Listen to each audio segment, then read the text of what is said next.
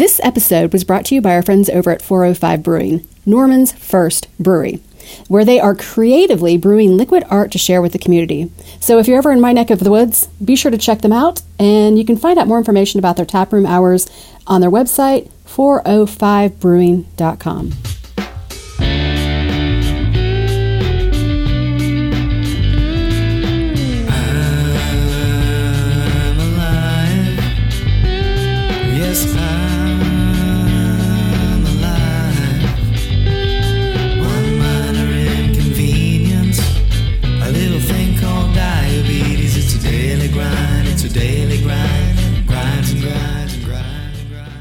Welcome to the 56th episode of the Real Life Diabetes Podcast with today's guest, Carrie Hicks. So, Carrie, tell us a little bit about yourself. Sure. Yeah. I am a mom of a type 1, and obviously our world was rocked about 2 years ago with his diagnosis, and I just feel like there's a steep learning curve, and so this podcast is such a needed voice to that.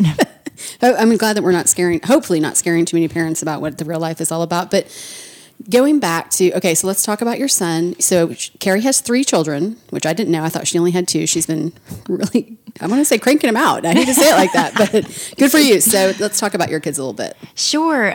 So Sawyer is my type 1. He's our firstborn and was actually diagnosed at 17 months old when we were already pregnant with our second.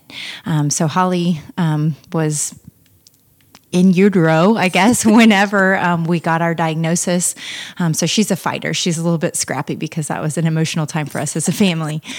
So she just turned 2, and then I have a brand newborn, Camilla, who is just now almost 4 months old. So, living with diabetes, obviously, it's completely feasible to be able to focus your attention on more than one child. Well, let's talk about, what were the signs? What did you see whenever you decided that? How did it all go down? Yeah. So obviously our son is just like, the most precious thing to us, right? And at 17 months old, we are just loving life and, happily pregnant with our second and just, in this kind of constant state of euphoria. And we started to notice that, man, he is really wetting through his diapers. And we would go in to get him out of the crib in the morning and the crib sheets would just be completely soaked through, and I just didn't know if that was normal. If he was hitting some kind of a growth milestone. How much did he weigh?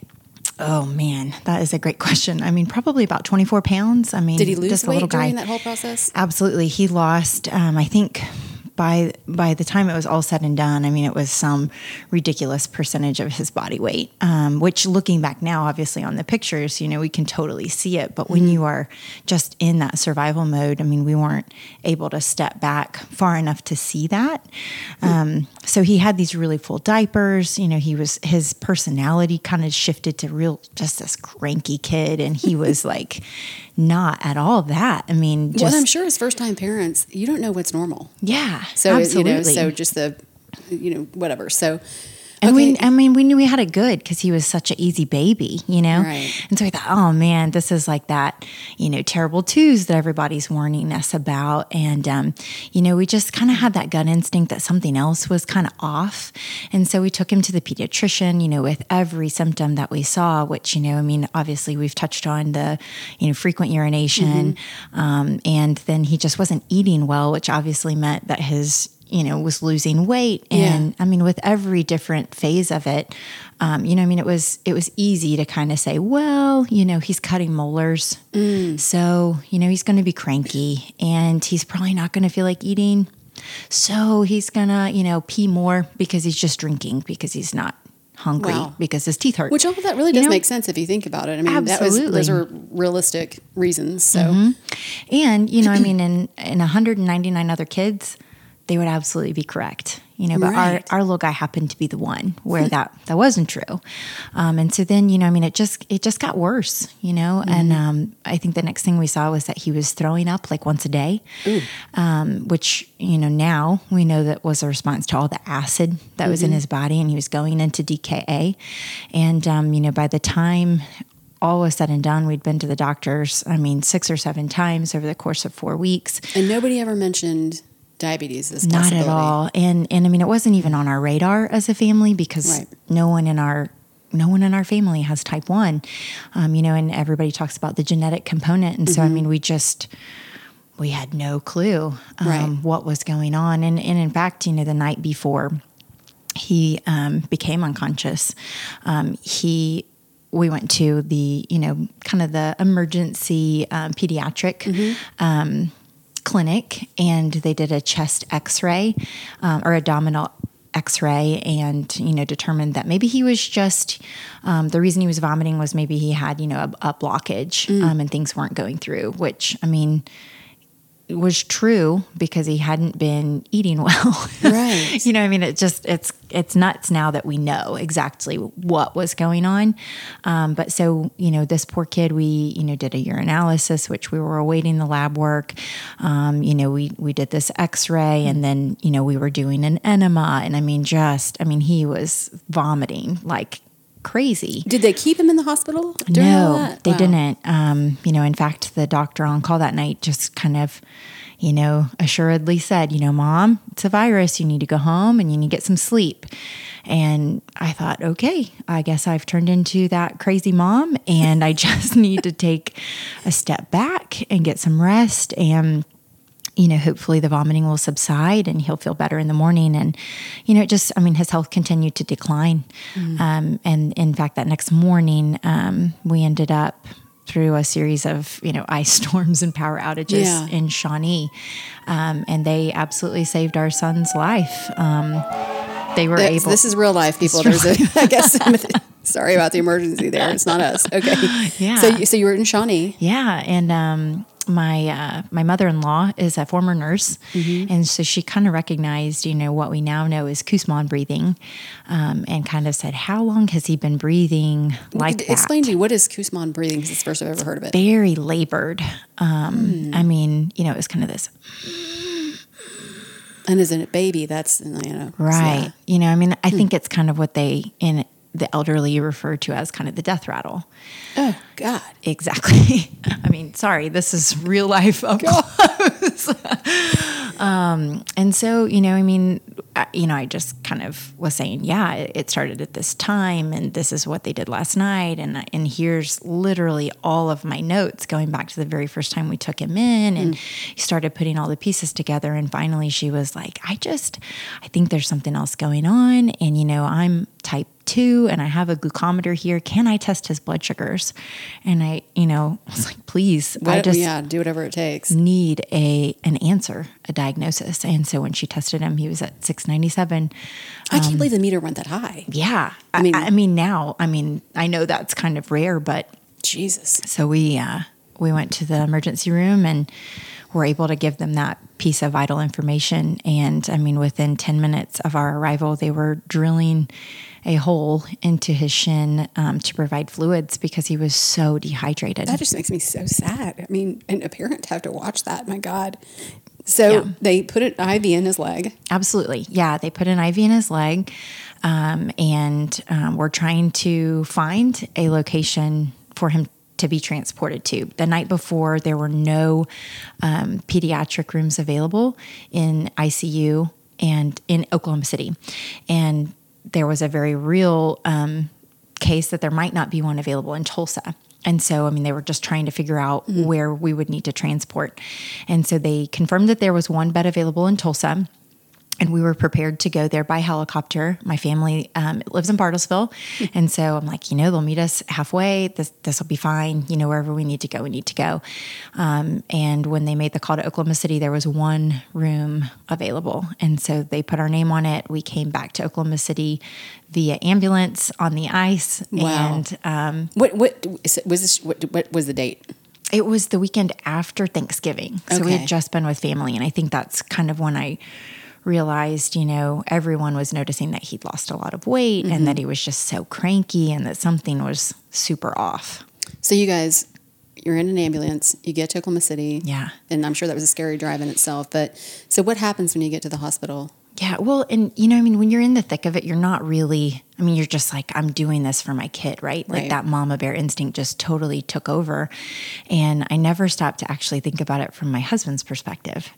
And, he said, I just want you to think about what I was going through because I'm putting my pregnant wife in an ambulance with my unconscious son on the ice and just hoping that my whole world doesn't go up in flames. Where was he? He was driving behind the ambulance. Okay. Which thankfully his parents, came back with him on that ride in our family car. But they could only put one parent, in the ambulance. I'm sure that's a hard decision. Yeah. I mean, in itself. Yeah. And I mean, in my mind, it was like, there's no question I'm going to be with my son. Right. But like I said, I didn't even think about, I'm like, this is his whole world right here in this, medical vehicle on the ice going back to Oklahoma City. And so once we got, kind of through all the red tape and just were trying to catch our bearings and figure out what was going on, it was kind of that. Thankfully, they've got an idea of what's going on. And even as scary as it is now in this uphill battle, thank the Lord we've got some answers. Yeah. So because we talk about this often and the diagnosis is now, a lot of kids, granted your child was incredibly ill. So how long did they keep him? He was in the PICU for 3 days. Okay. And then they kept him overnight, just like in the pediatric unit after that. So, I mean, our total hospital stay was 4 days. That's so crazy to me. Yeah. And they had to, gradually take him, down because the threat, I guess, at that point was that he had been surviving for so long on this elevated blood sugar that if you took him down too fast, he'd feel bad. Mm-hmm, yeah. Wow, that is insane. So they're slowly, so he's getting insulin. Are they giving him shots or are they doing it through an IV? Can they do it through an IV? They can't do it through an IV. Right. They put in like a PICC line. Okay. And they were, basically testing his blood, constantly. And admittedly, that was kind of a blur. I saw can't imagine why. Coming in, going out, coming in, going out. And they were very good and very kind to always say, this is what we're doing. This is how much we're, giving. And the needles just looked so huge compared to how tiny our guy was, but with the PICC line, they were basically just putting it, into, directly. Yeah. In. So it was nice. So while you were in the hospital for the 4 days, obviously there's so much going on. Did they teach you how to give shots? Yeah. Really? Okay. So how did they teach you? Yeah. Well, Dr. Griggs came in and was at first needed to explain, like, okay, here's how we got to where we're at. Right. This is what diabetes looks like, and your son is in DKA, and what does all this mean? And so I have a picture of the diagram he drew on this whiteboard, and I'm a teacher, so having somebody sit down and kind of say, here's what you saw happen. And with every, new symptom that he was explaining or why the body was reacting the way it was, and we're like, my husband and I are just looking at each other kind of like, yeah, we saw it. We went to the doctor because we saw it, and, nobody really put it all together. Right. But obviously with, explaining kind of how the decline of his beta cells and that his body was, producing some small amounts of insulin. And so, that whole piece was a little overwhelming. But looking back on it now, I just am so thankful that they were as thorough as they were. Well, what did they start him off on? What was the regimen? because when I was diagnosed, it was so long ago, I was on NPR and regular, NPH and regular, NPR. That's funny. We love that. We love that. They're great. But it was just like a mixture, and it was like you did it twice a day. But now with the advancements of insulin and stuff, so did they give you carb ratios or, No, and still, it's kind of hard, to figure out how much kids are going to eat. Right. So we're still not counting carbs yet because it's so infrequent on how much he'll actually sit down and ingest in a setting. And with it being summertime, you're like, oh, man. Yeah. So we started off with both long-acting and short or fast-acting insulin. And I honestly don't, we started real small, with like... Just a couple of units of insulin. A half a unit. Wow. With And you're giving injections during this period of time. Mm-hmm. You're okay. Yeah. And so we use the pen, which, I mean, does come in half increments, which is awesome. Yeah. My husband has like a lifelong friend who was diagnosed at 13. And so it's really interesting for us to kind of compare notes, because he'll be like, oh, you know, I'm using this many units for a meal. And we're like, oh, wow. Like, he's really not eating that much yet, you know? Right. And so, I mean, it's kind of nice to be able to imagine his life as an adult and to have friends and know people that are married to type 1s who just kind of give you that piece of advice.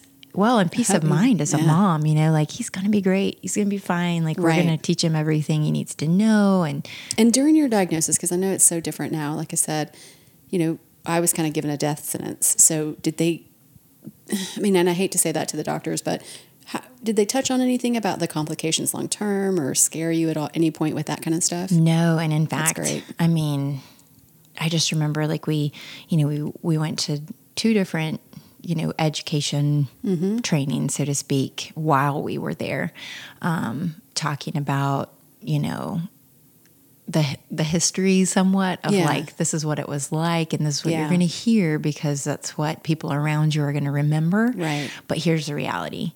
And so then, I mean, they just kind of explained, you know, just kind of mucked us through that whole experience, of when you go home for the first time and, you know, please call us, and here's the cell phone number, and that's great. You know, wake us up in the middle of the night, because if we don't hear from you, we're going to be more worried, you know, because you're a brand new parent with this. And I mean, it's terrifying, because you're like, this sounds like a really small amount of insulin, but you know, it can kill you. Yeah. I mean, it doesn't take much. Yeah. So does he, when he has a low blood sugar, because I mean, it's way different when you're younger, and it evolves, or I guess lessens in how your reactions happen with, you know, a low BG. So can you tell when he's low? Yeah. And in fact, can he tell? Yes. Okay, already. Good. Yeah. I mean, it's kind of funny, because what I've noticed is that if he's in a high, he'll tell me that his stomach hurts. Oh. And so then if he's in a low, he'll ask for a snack. So, I mean, it's kind of he's just naturally incredible. That he's already picked up on, like, when I'm feeling this way, Mom usually gives me something and I feel better, you know? But does he abuse that? Because, like, you know, like if I wanted something sweet, and I didn't do that, but I mean, I know kids do that now. So does he ever abuse that? No. And in fact, it's actually our 2-year-old who abuses that, because if brother is in a low, then she expects to get some fruit snacks. So she'll come walking through the house with the Dexcom like, I think you need to check this real quick, because I'm pretty sure that we need some fruit snacks in our lives. She's smart. She is. She's Way to scrappy. manipulate it. Right. We're not going to have to worry about her. Okay. And speaking of that, and I know we kind of touched on this. Are you having the other 2 children tested? Yeah. And in fact, with Holly, this year, we'll be a part of the TrialNet here in Oklahoma City. And my husband and I both, you know, went to have the screenings done right after Sawyer's diagnosis. And neither one of us show any markings. Right. You know, so, I mean, we'll just wait and see what we find in the siblings. It's pretty incredible, and I know we talk about this often in the show, is the advancements in technology now. Mm-hmm. And, like, you get to be a part of a research study that most likely is going to affect someone's life in the next 10 years. Yeah. Like, oh, man, just what you could lessen the burden for a lot of other people.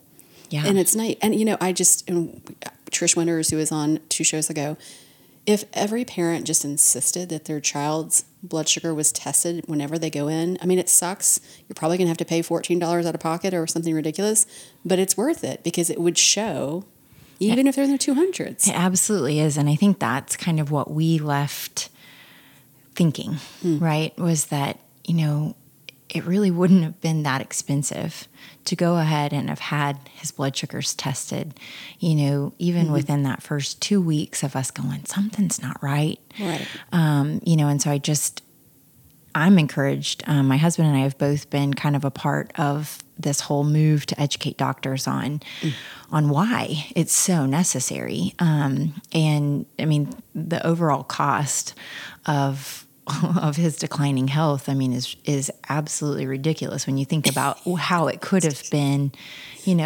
just alleviated right there in that first 2 weeks. With just a simple test. And it's so crazy. And going back to the doctors. So I just got back, I guess 3 weeks ago from Indianapolis. Novo Nordisk flew out 8 bloggers or podcast hosts to talk about a couple of things. One, which I'll do a full podcast later, but insulin accessibility and affordability. I'll be writing about that, and we can go into a deep conversation about that here in a second, because it's always, there's just so much to that. But one of the things that I was really impressed with that company is that we're sitting across the table from some of the heads for the United States and Canada, and the fact that they listened to what we had to say. And we were angry, some of us at times, but I think they're using our feedback for good things. But one of the things that they did that was so impressive was they have a virtual reality system. I don't know what the hell it's called. But I did a live video with it, and then I think I posted a couple of pics. But anyway, I put on headphones, and then I put on the goggles, and you had 3 choices: having a low blood sugar, going to the pool, doing stuff around the house, or driving. And so I chose the pool.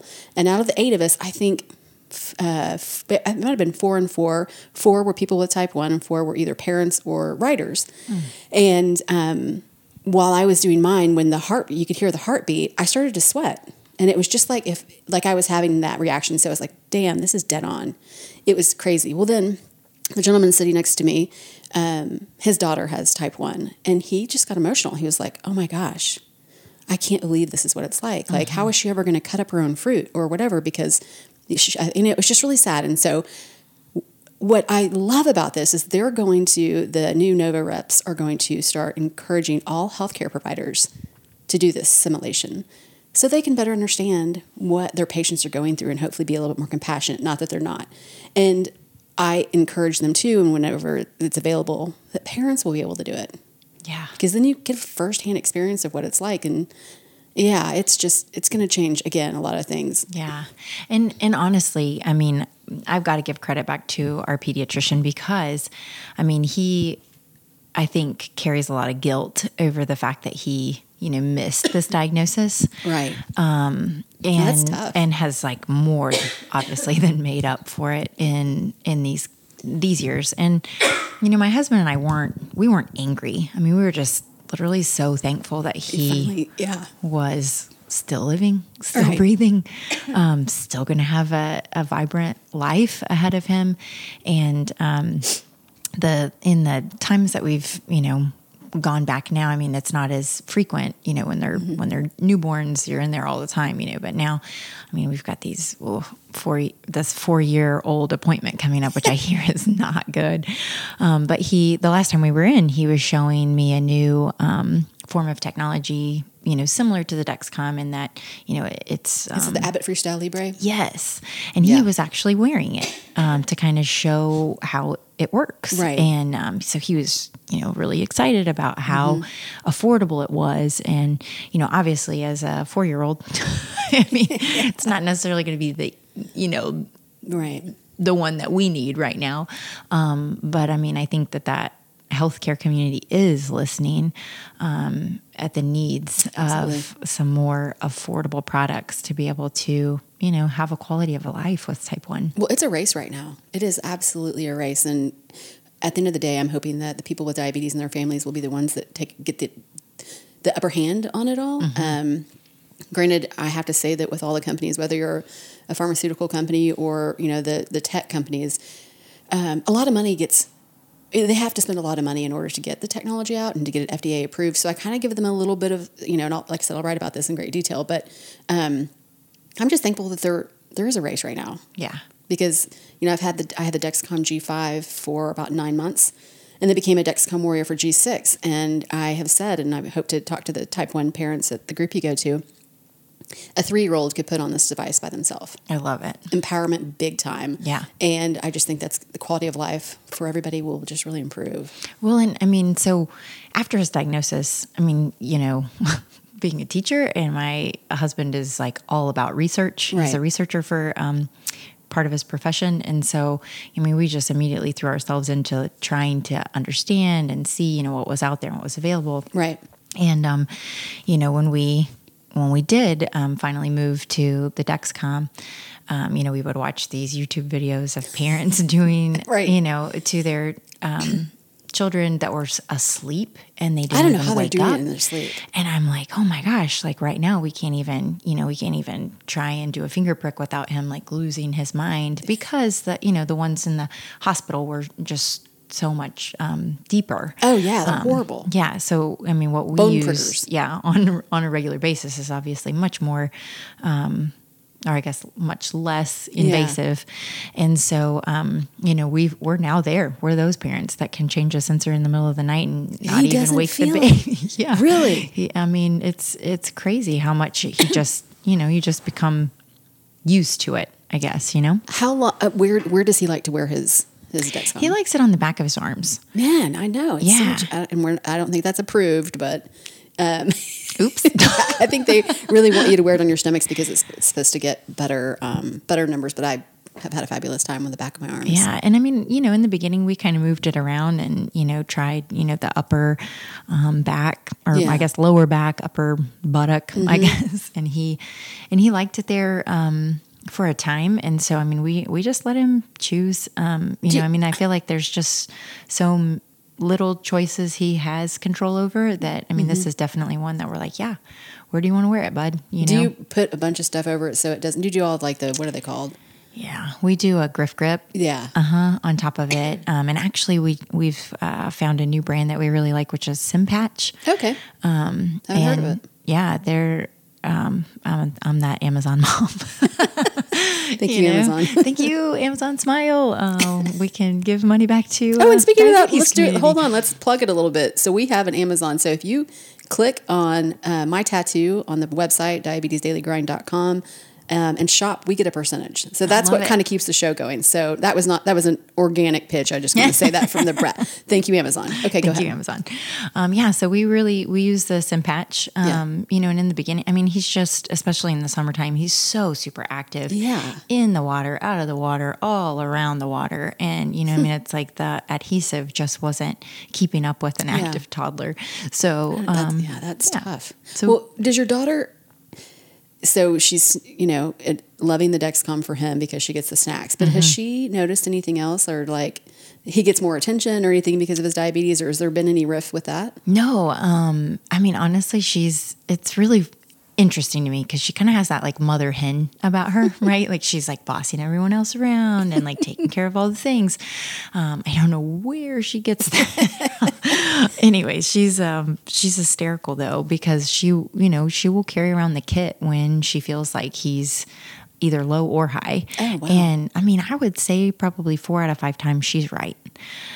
So I mean, she can pick up on the body language. Yeah, and people had told us, like siblings just kind of have this innate sense over one another, and I mean, they kind of said, watch out for this because it's really interesting, and we can't quite explain it, but I mean, she for sure knows, if he's had a particularly, like a low day where we just feel like we can't ever get the blood sugar to rise. Like she's usually not a real sweet kind of low key child, but on those days, I mean, she just knows, she's very low key and very sensitive very sweet, so, it's really interesting. You should document that. Yeah. I mean, because that's pretty fascinating in my mind. Yeah. My sisters, I mean, only as an adult, have we yelled at each other because they're like, you need to test your blood sugar. I'm like, you need to test your blood sugar. And I was like, don't tell me what to do. Right. And so that's before the Dexcom. But so let's talk about, so I saw Carrie a couple weeks back at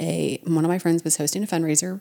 So you are running for state senate. I am. District 40. That's which correct. I just realized I am not in. I'm just shy. Just Western. outside, I mean, yes. seriously. Anywho, that doesn't matter. So what I like about in reading on Carrie's, what's your website, Carrie? It's just carriehicks.com. It's spelled CARRIHICKS.com. And so you have 4 talking points on there, 4 real areas of focus. And let's talk about two things: education and then the healthcare. So those are hot topics for the United States, but especially right now for the state of Oklahoma. So so I'm an educator, and in fact, I'm a second generation educator, public school teacher, and so talking about education around the dinner table and watching my dad and his classes year after year, and it's been a continual part of who I am. In fact, we all kind of like joke now because, his go-to like one-liner was always, you've got to get a good education, like if you're going to do anything in life, you've got to get a good education. And so I think, looking at kind of the political landscape right now, and in fact, what was highlighted by this teacher walkout is the fact that, Oklahoma has pretty much decided that kids are not important or worth the investment. And, that it's sad to me that the teachers were the ones that took up that cross and, had been given, an adequate raise, let's just say, before the walkout even began. And I think to that point, it was just that, what you are thinking is enough is not even close to what our kids are worthy of.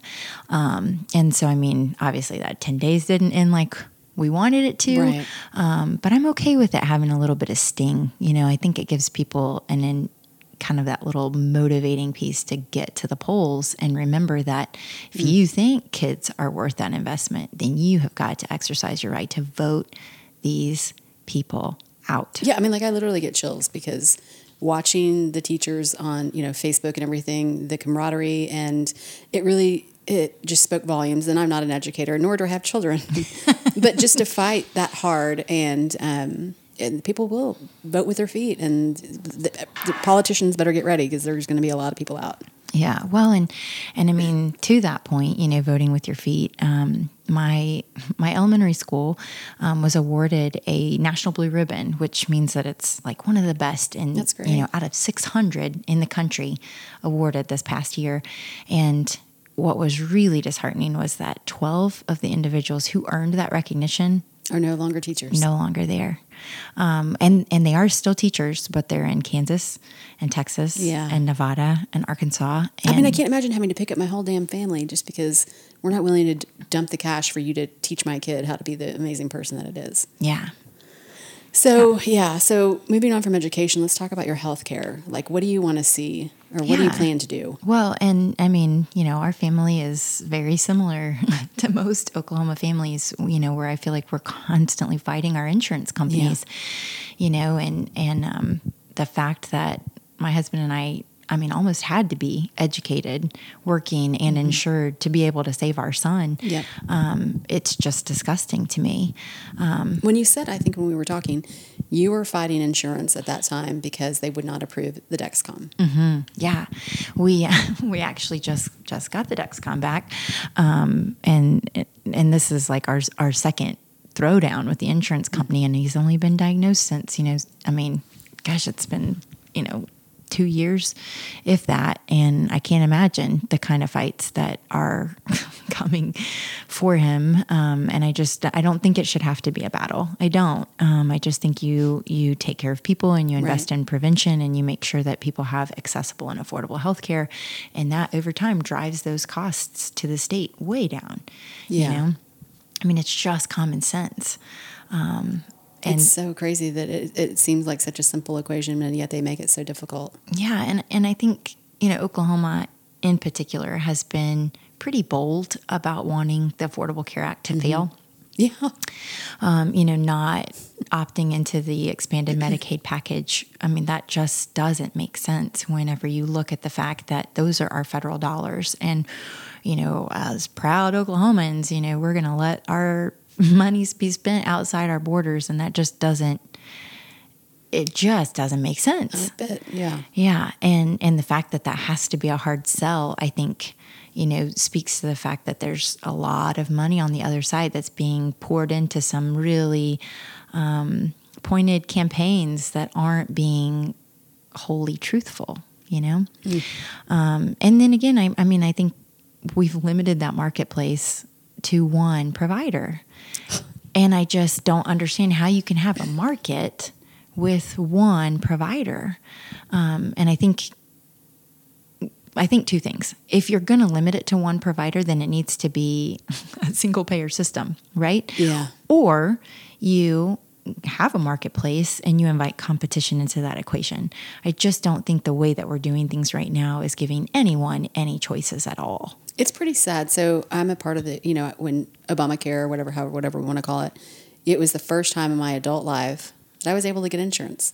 And that's crazy. And I will say that, because I'm going to say a hustler, an entrepreneur, is more the word, is that being, because I've always been in the nonprofit world, had low income and without medical insurance, then I was able to participate in discounted insulin rates or be a part of programs because I couldn't afford my insulin.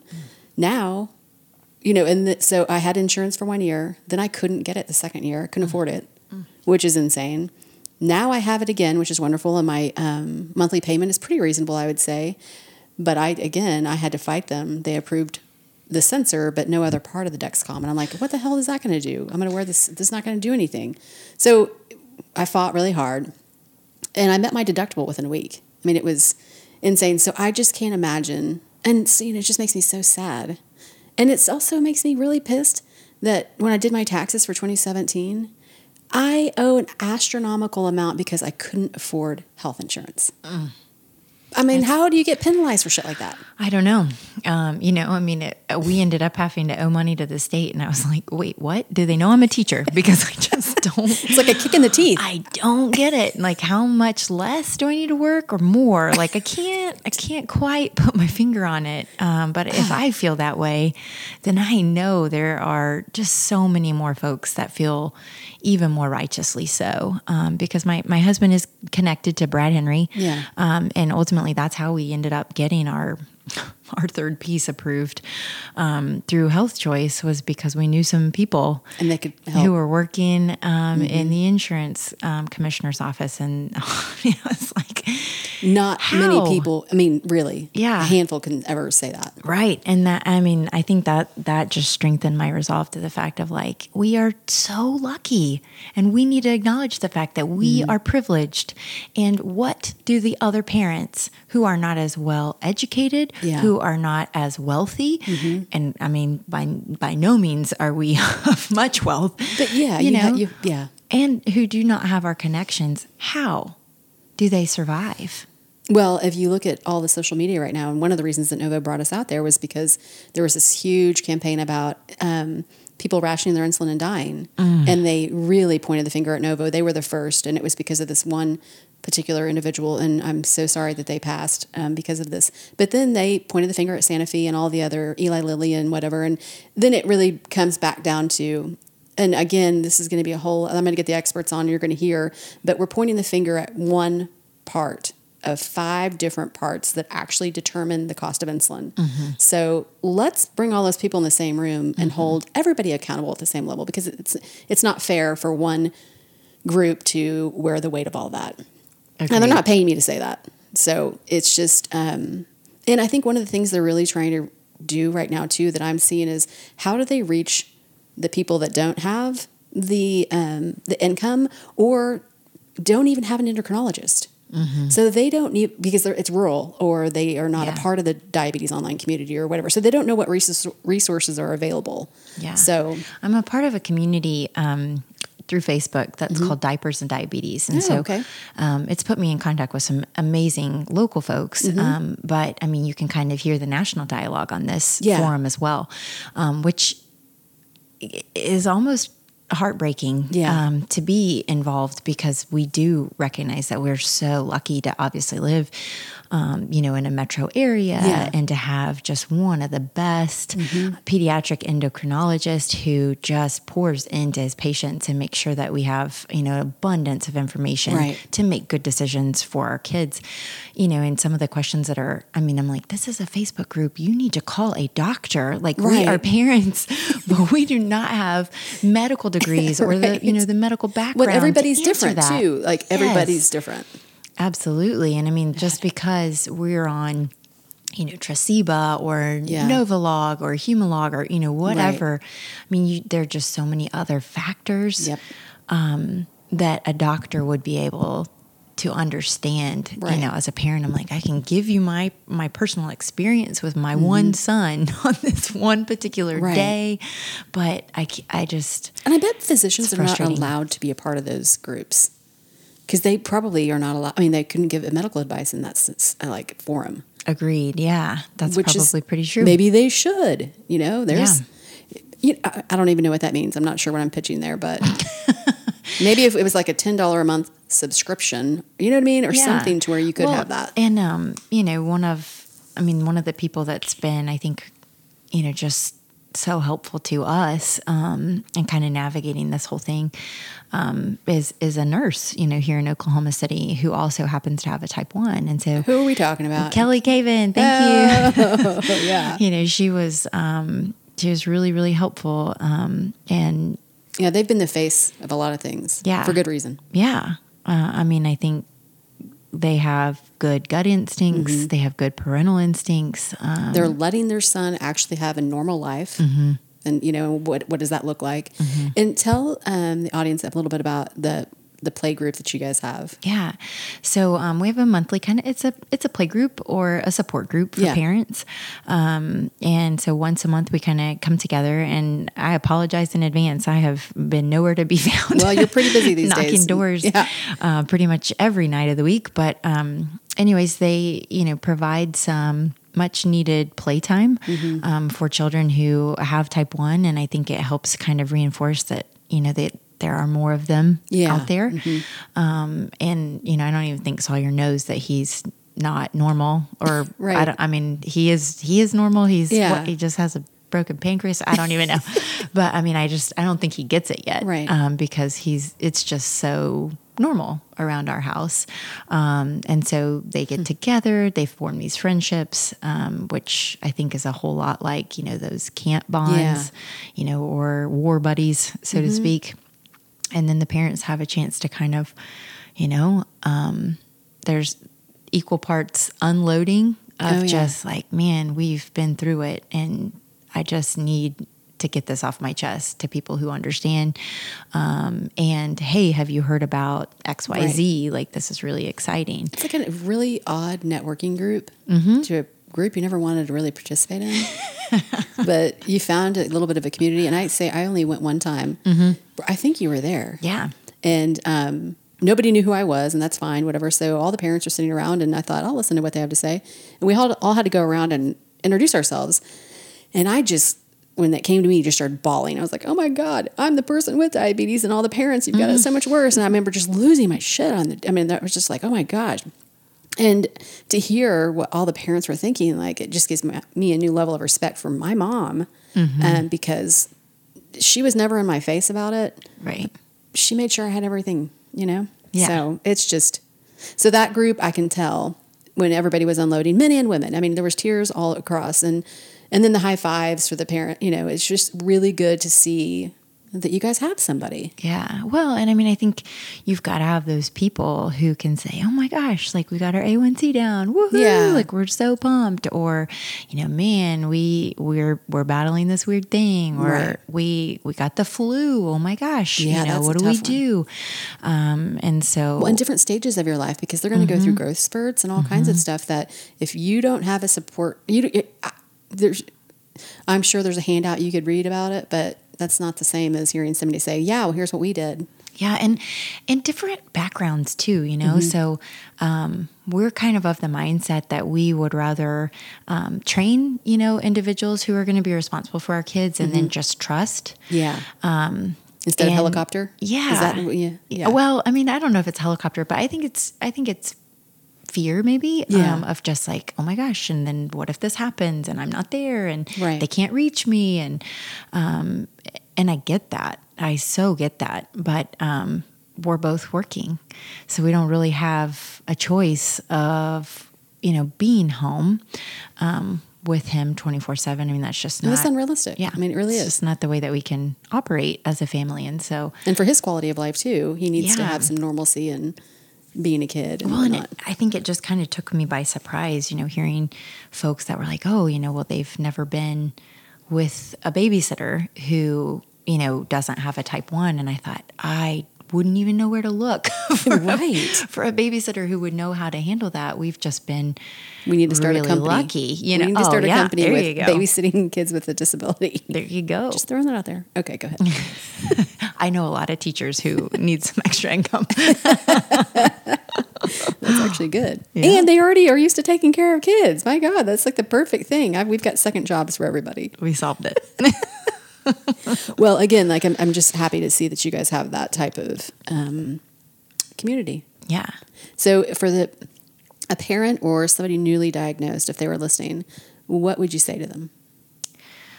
You got to find the people, right? Like we lucked into some really great folks, and our endo, referred us to Diabetes Solutions, who Right. just had so many great resources for us, and just had access to the folks that, like, hey, you need to reach out to this individual, or, and I think in the beginning we were nervous, right, to share too much or, ask for too much help, because we really didn't know what we were getting into yet. Right. And, happened to have some really close friends that knew our story, who were connected to some great Right. people. And so even though Oklahoma City has a lot of residents, I mean, it's still very much a small town. Oh, yeah. Yeah. And so, I mean, once we were kind of comfortable enough to share where we were in our diagnosis and in our journey, I mean, the people just fell out of the woodwork for us. And it's one of those things too, because my past housemate, Bud, was friends with your husband, and he was Yeah. like, oh my God, Amber, you need to reach out to this family because their son was just diagnosed with type 1. And everybody knows somebody. Right. And so it's a matter of just connecting the dots. It is. And I mean, speaking up for that, too, of, And being open to it. yeah, I'm just one of those people that's always been able to just handle business, right? Right. And I don't need to ask for help because I can do this. And in a lot of ways, sure, we could have gone into the silo and Yeah. just taken care of things. But I just think that experience was so much richer for us whenever we were able to let others in and kind of see where they were on their journey, Right. and understand where they're coming from. And, now just fired up to try and make some changes that, again, just makes sense, for not only my family, but for all of the families that we see in the support group. Because, there are a lot of challenges medically, and actually Sawyer has an eye screening, his first eye screening on Tuesday. Oh, wow. Just to check things out, see how it's going. And That's going to be one of, no doom and gloom, because I don't believe in that, but for the average person, the average person doesn't go to the doctor unless they're sick. For someone with diabetes, I see probably 4 specialists a year. And so it's and that's for the rest of my life. And then you tack on a couple of extra specialists should I be having a problem. So I think that, that's just something else to take into consideration with the burden living with the disease for the parents or for the individual. So, yeah, and I guess I get frustrated with with what we were talking about, rising prices of insulin. This is not cosmetic, right. This is not a choice. Right. And I'll never forget our very first meeting with our diabetes educator. They said, whatever your expectations were as a family, you already know as parents how you were going to cook meals. Yeah. What expectations you had for that child should still be the same, regardless of this diagnosis. Right. And that was almost empowering, because I think there definitely were those in our family who were like, oh, you absolutely can't do this. You can't do that. You have to be careful of this. And, Right. From that old school mantra, and we just kept saying, I understand, that you might Right. feel this way, however, Try to be kind. here's how we're going to do things Right. moving forward. And we're admittedly just so thankful that our parents, both my husband and my parents, are just been excellent, and open-minded and like, okay, sure, great, whatever, Right. we'll take the kids, no problem, and then I think it's like, oh, panic, he's at, how much and what do we, and not to but they're take just great. the one with diabetes, my God, they're going to have to take 3. And it's Yeah. like, you've got some really good parents. We've excellent parents. Well, is there anything, I want to say one funny thing, and this is a shameless, selfless, I don't know what the word is, plug. So in talking about the cost of everything, and I'm going to start on a different note. For me, and I never realized this until I was an adult, and I'm saying this to parents, that let your child find something that's therapy, and whether that's soccer, journaling, or something, because they have a voice, they just don't know that it's there, or they need an outlet that's going to help them turn off that part of their mind, because it's a 24/7, you're thinking about it all the time. And so for me, it's always been art, and I've always worked on jewelry, and through different times in my life, that stage or that part of me was taken away because I was too focused on my career or anything. But I'm now back into it, and for good reason, because I really needed the therapy recently. So I started an Etsy account for my jewelry, and it's called Mama Needs Groceries. And thinking about it, because when I was thinking about this the other day, I was like, it should be Mama Needs Diabetes Supplies. But, that's just an extra form of income to help me get everything I want, whether it's travel or wine or insulin, whatever. So check it out. Mama Needs Groceries. Buy something and share the word. But going back, therapy. Has Sawyer found anything or have you noticed anything that kind of is that calming place for him? He's just a real curious kid. Like, he loves all of it, right? So he's in dance class. Yay. Which has How many boys are in there? There's 3. That's good. In his hippity hop class at Velocity Dance, and they are so patient and so awesome. And honestly, they knew he was type 1, and I actually can, peace of mind, just leave the Dexcom. And it's only a 30-minute dance class, but I usually drop him off and then go get the groceries for the week and come back and pick him up, That's good. But just having that safe place, obviously it might be therapy for me, truly. Just to put him in the dance class. Right. But he enjoys dance. He also plays soccer, and that's got to be a challenge. Like, I'm keeping an eye on his blood sugar. Have you seen, is he all over the place, or does it matter? I know that's not a fair question, but. Yeah, it's daily. Yeah, right. I just totally retracting that. No, comment. But he loves soccer, and we always, most of those rec leagues kind of have that snack time built in. Oh yeah, right afterwards. Yeah. So we just make sure that he has beef jerky or Go-Gurts or something like that available, because we know that he's going to need some protein to kind of balance some things out. And he's such a compliant kid. Like, thankfully, that's good. He never asks for things that we might go, ooh, I don't know if he really needs that cupcake with all that frosting. He just, I don't know if it's just innate. He's naturally not drawn to those things. Yeah, he's not. I bet, and I'm going to say this because a lot of parents, I'm not saying that you should or whatever eat. You should eat whatever you want. But like, I've never been drawn to it because it makes me feel bad. Right. So I'm sure maybe naturally he's felt the trend. Right. Yeah. Like he asks for, Greek yogurt with protein crunchies every morning for breakfast. Like, good for that yum. kid, right? He's going to be healthy. But and the interesting thing is that I also have a high protein diet, just because, after 3 babies and trying to make sure everything, health wise kind of goes back to where I wanted it to be for myself. We eat protein pancakes and, that kind of stuff. And that's not what because kind of of the diabetes. Would you say, it's just what kind of diet is that? Is there a tagline to it? Not really. I don't know about these diets, but it's just our way of life. And if it makes you feel good, you should do whatever. Yeah. And just making sure that we're, balancing out the carb stuff, you know, I get that you got to have some of those great carbs in there, but I don't know. We're in like that muscle building phase, I guess, after having that baby. I'm like, I need to get some tone back in these muscles. Oh yeah. Yeah. Yeah. Well, I think, I think we've touched on everything that I can think of. Is there anything else you'd like to to share with our guests? Yeah, well, and I mean, wherever you're at, in your journey with diabetes, if you're listening to this, I just want to be that voice of encouragement, because we absolutely recognize that this was always going to be a part of his journey.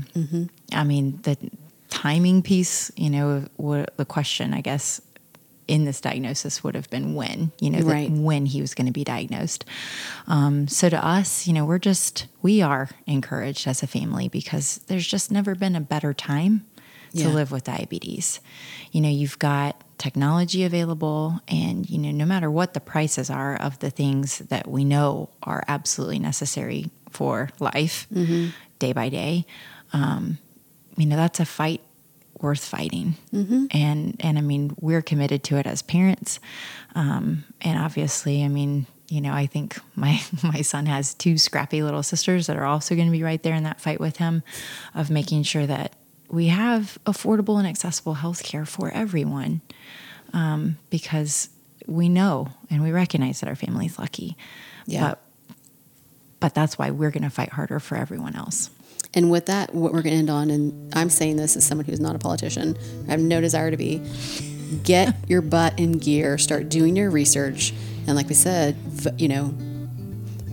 get out there and vote, and know and read through things, know what you're actually voting for or who you are voting for. And if you have questions, by God, contact their offices. Yeah. If they're already in office, And I mean, it's kind of a double-edged sword, like living in this, social media world, right? Because everybody's got a really great website, so you've got to be able to cut through some of that language and figure out what they're actually saying. Right. So I'm always accessible, via Messenger on Facebook. People reach out, by cell phone, or we're not going to put your number through on email. I just mean, if you really have questions and you read through the website and you think, I really don't know what they mean by this, then just ask, because more than not, hopefully, they'll be responsive.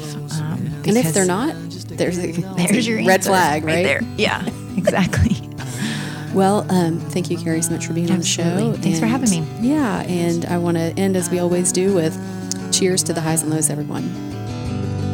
One minor inconvenience, a little thing called diabetes. It's a daily grind, and the daily grind, and it grinds and grinds and grinds, 'cause I've got more Lancets than you. Yes, and I got more Lancets than you, because I'm alive. Yes, I'm alive. I'm alive. One minor inconvenience, a little thing called diabetes.